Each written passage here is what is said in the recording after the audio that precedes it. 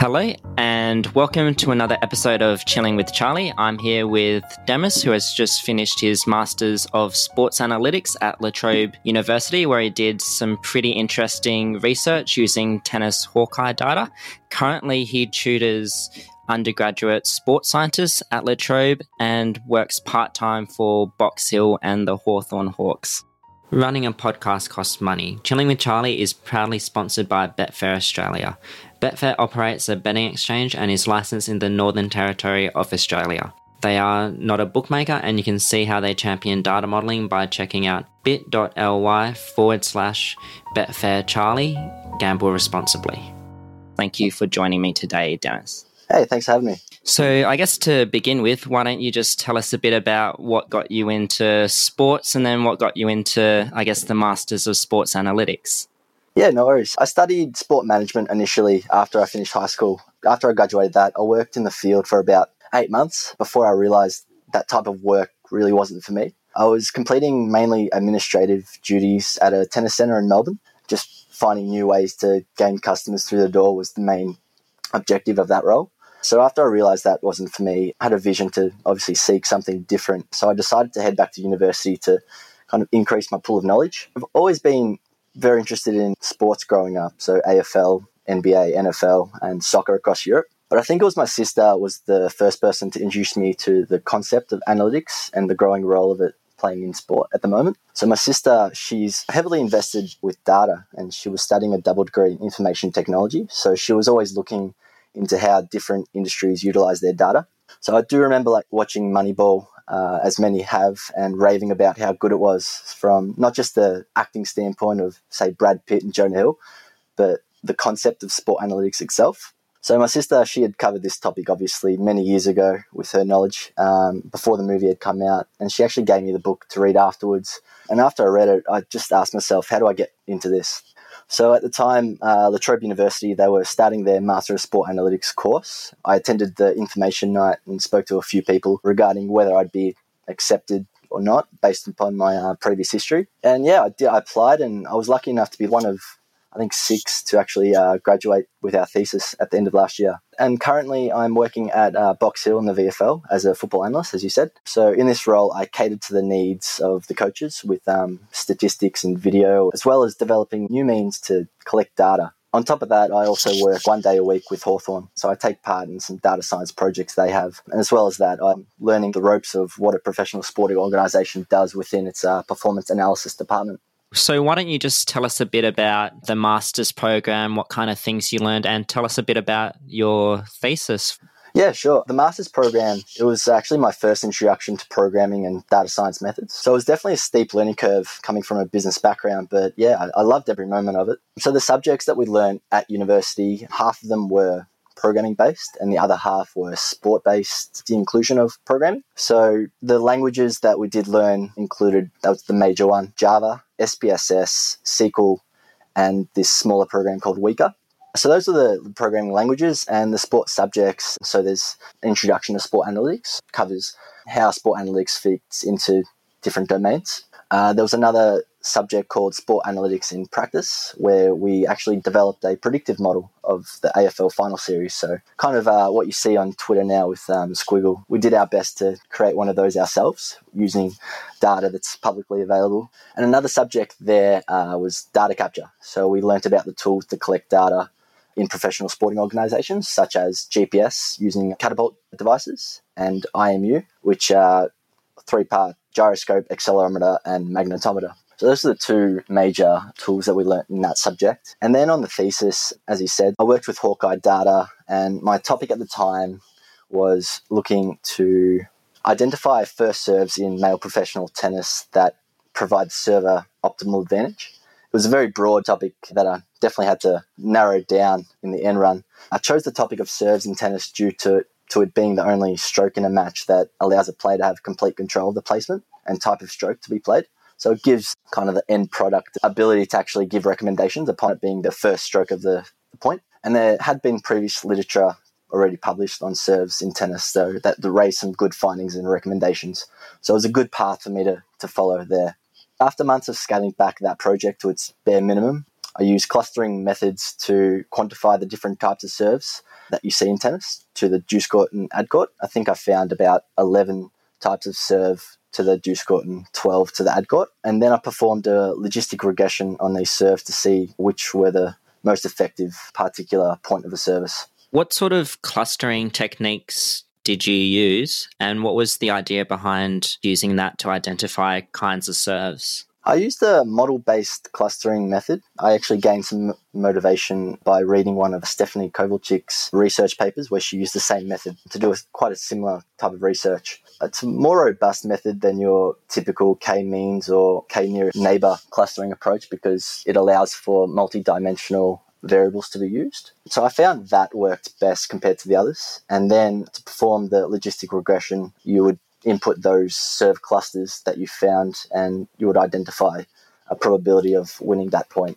So what were some interesting things you found that might surprise a tennis fan at home? So I probably found some information that didn't surprise the tennis fan at home. Obviously, I found that serving locations were ideal to the outside corners of the service box.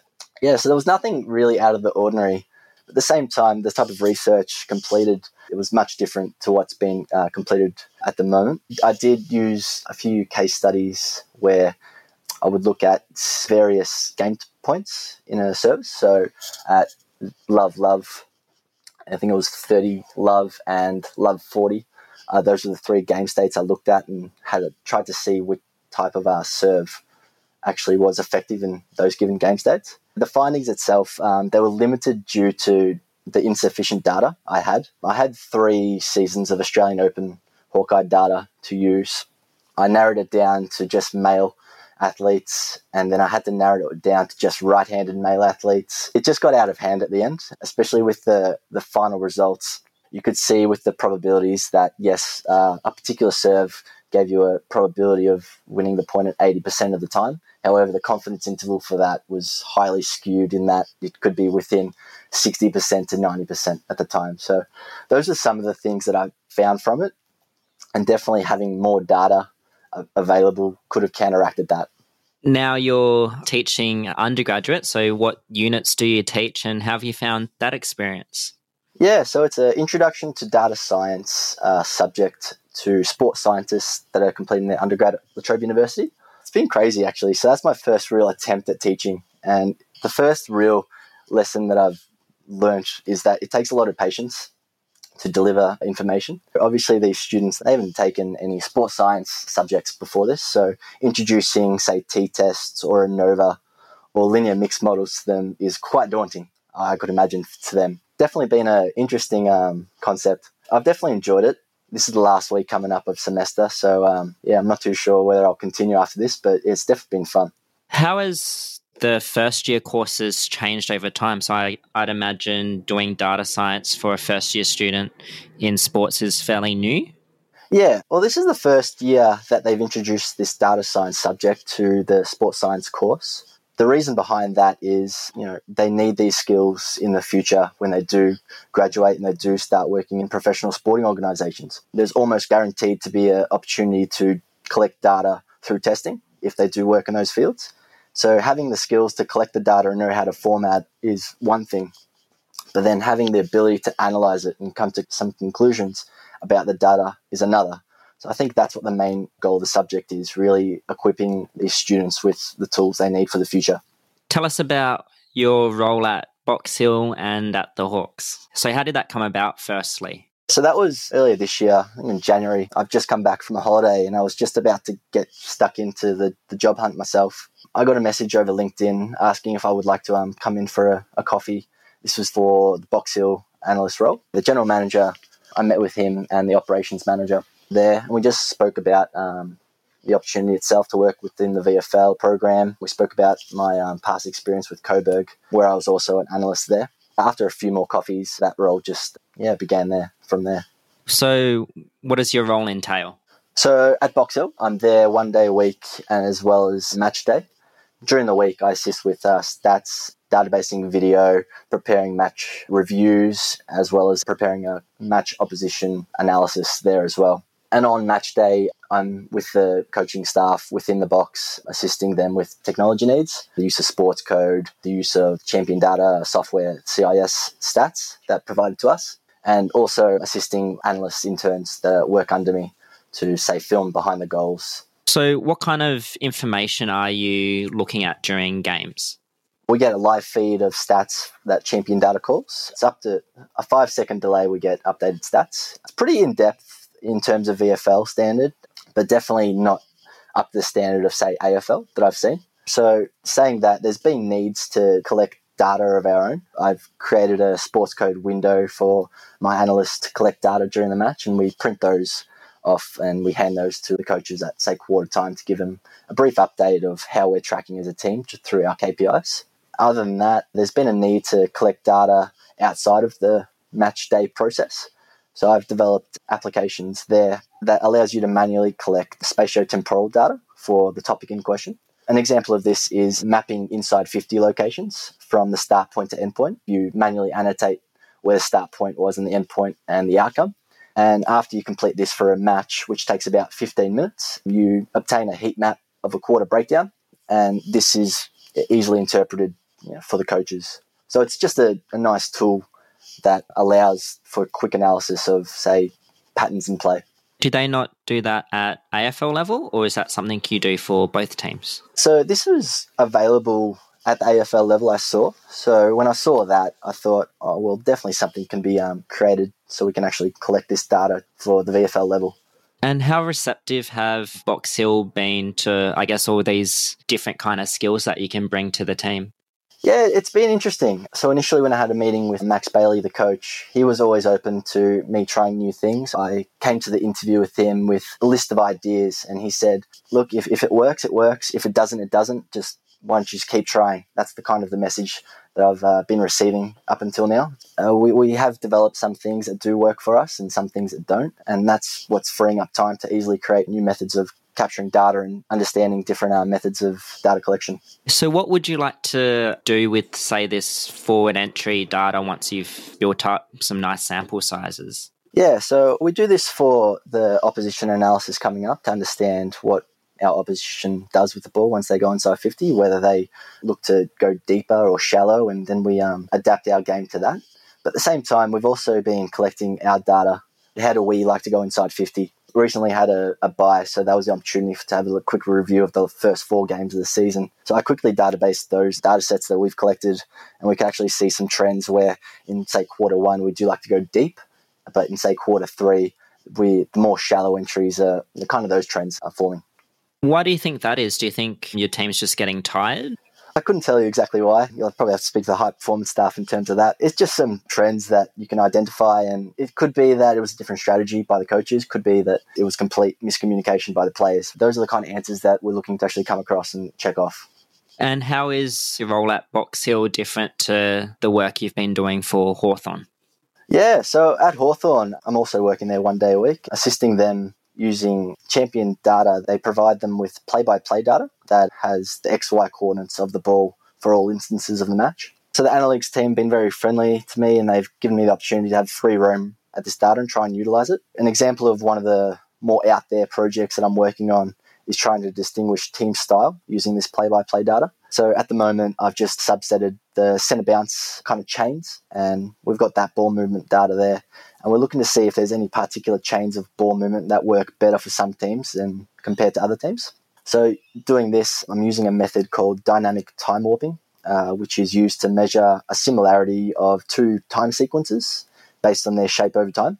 This study was actually completed in soccer. They did dynamic time warping and then clustered those distances to actually obtain quite similar patterns of play with the ball. Trying to bring that into the AFL, it's quite difficult. It's one of the more out there projects I'm working on at the moment. Another project I'm also working on is kind of valuing inside 50s, looking at it in terms of, say, expected goals or expected assists that you see in, say, soccer or hockey.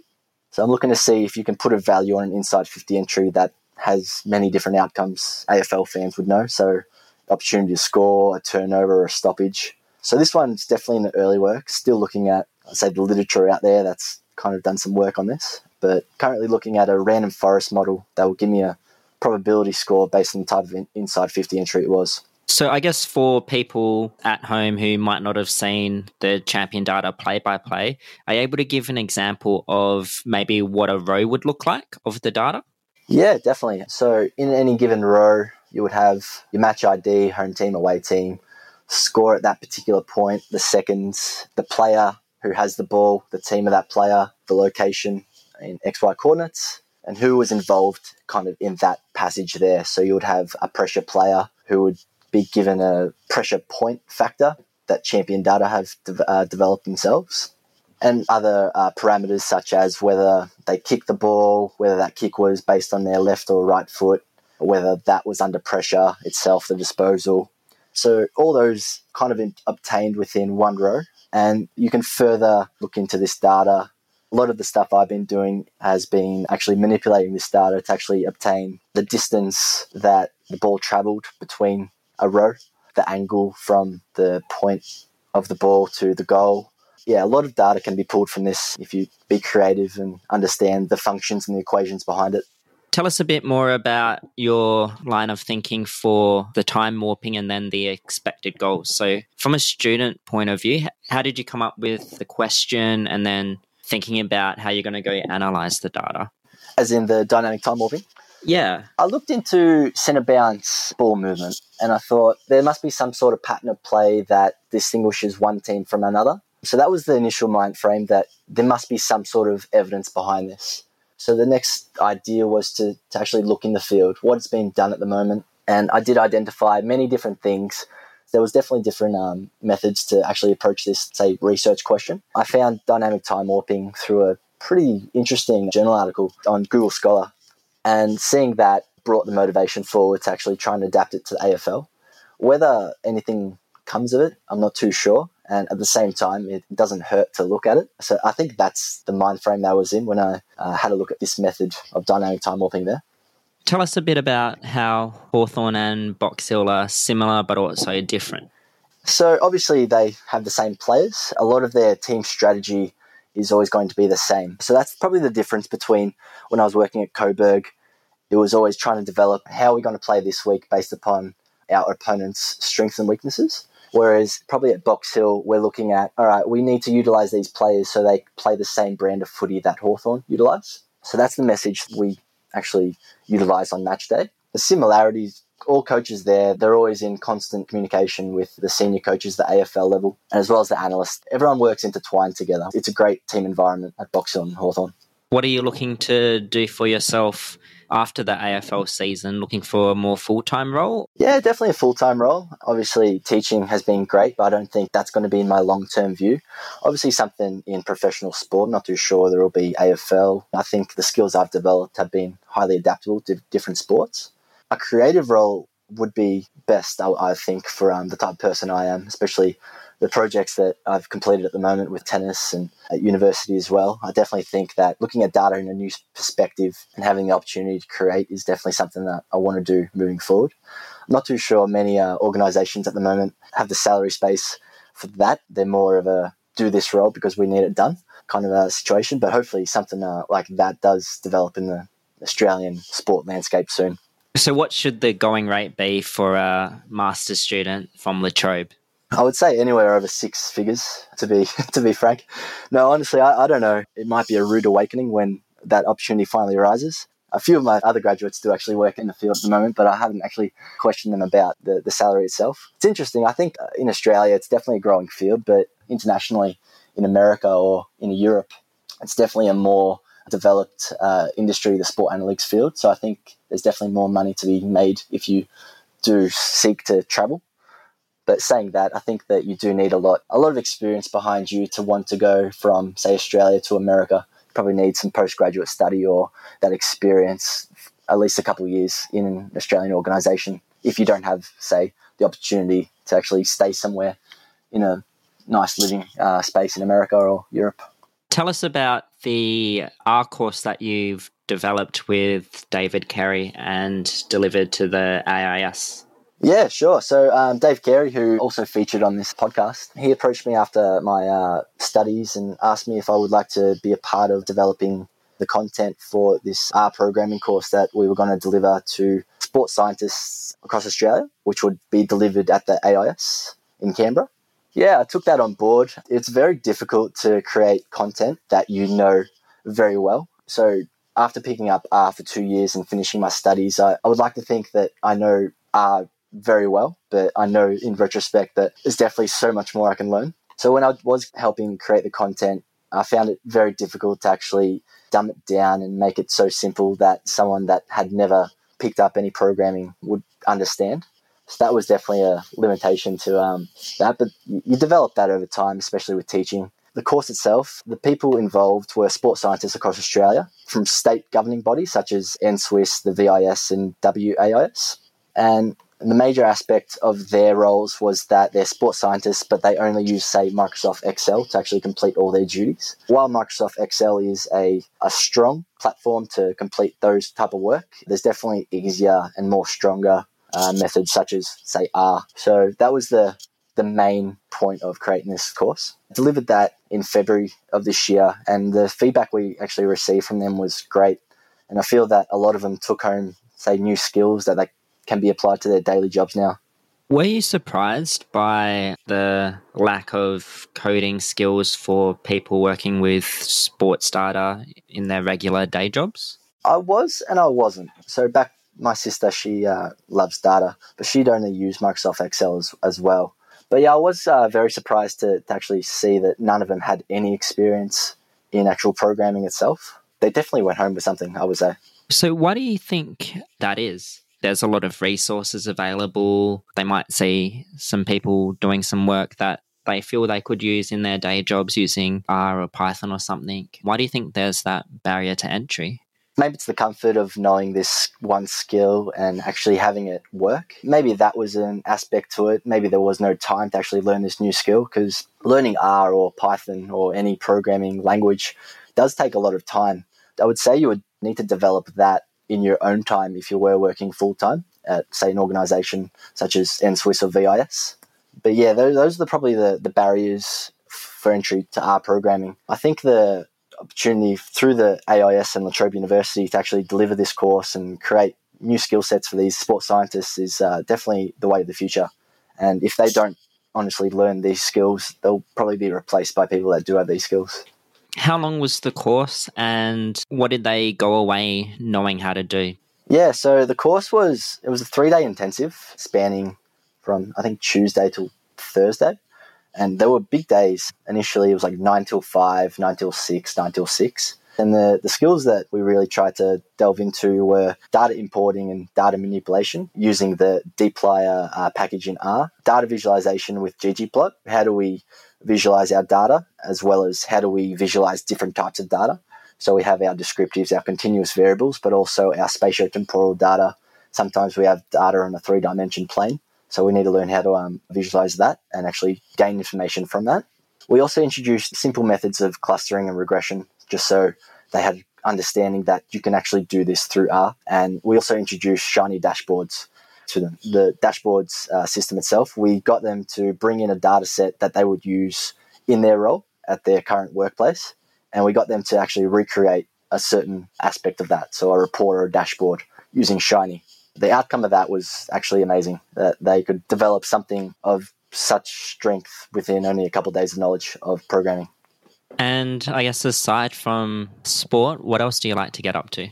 I like data, looking at data from different industries and looking at different ways to actually do projects. I'm looking at starting a blog or a platform to share some of my work that I'm doing outside of the workplace. So I think it's a definite need to create a name for yourself and show people that what you're capable of. So a platform to share your insights or your code is probably the most effective way to do this. A presence on Twitter or starting a GitHub blog, not too sure, but that's definitely something that I do want to look into doing. At the moment, I'm working with a buddy of mine who owns a music event organization. His customers Spotify data. So at the moment, I'm utilizing that Spotify data and their listening habits to actually cluster different types of customers. So when they do, say, tour a specific artist that comes internationally, they know who to actually put the, I would say, marketing money into. And for people wondering if they should enroll in the Masters or the undergrad of sports analytics, sports science, what are some tips you can give them? Definitely go in there with an open mind frame. I went in there motivated, thinking that this is going to be the best thing that happened to me, and to be honest, it probably was. It opened up so many avenues in sport, and obviously with teaching and different skills that I've developed in programming and understanding of sport, and actually communicating the findings to actually a finer audience. If people are looking to enroll into, say, the Master of Sport Analytics, I would give them nothing but positive insights there.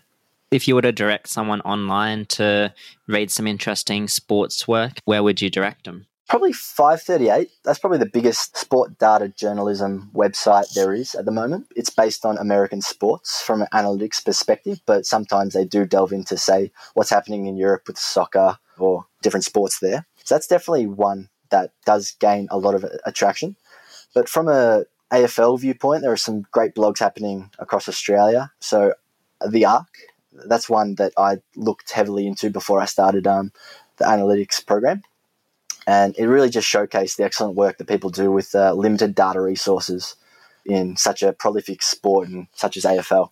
Another resource that I would probably recommend to people is, if they do look into programming, is probably R Bloggers. It's a great resource to gain some tips on programming in R.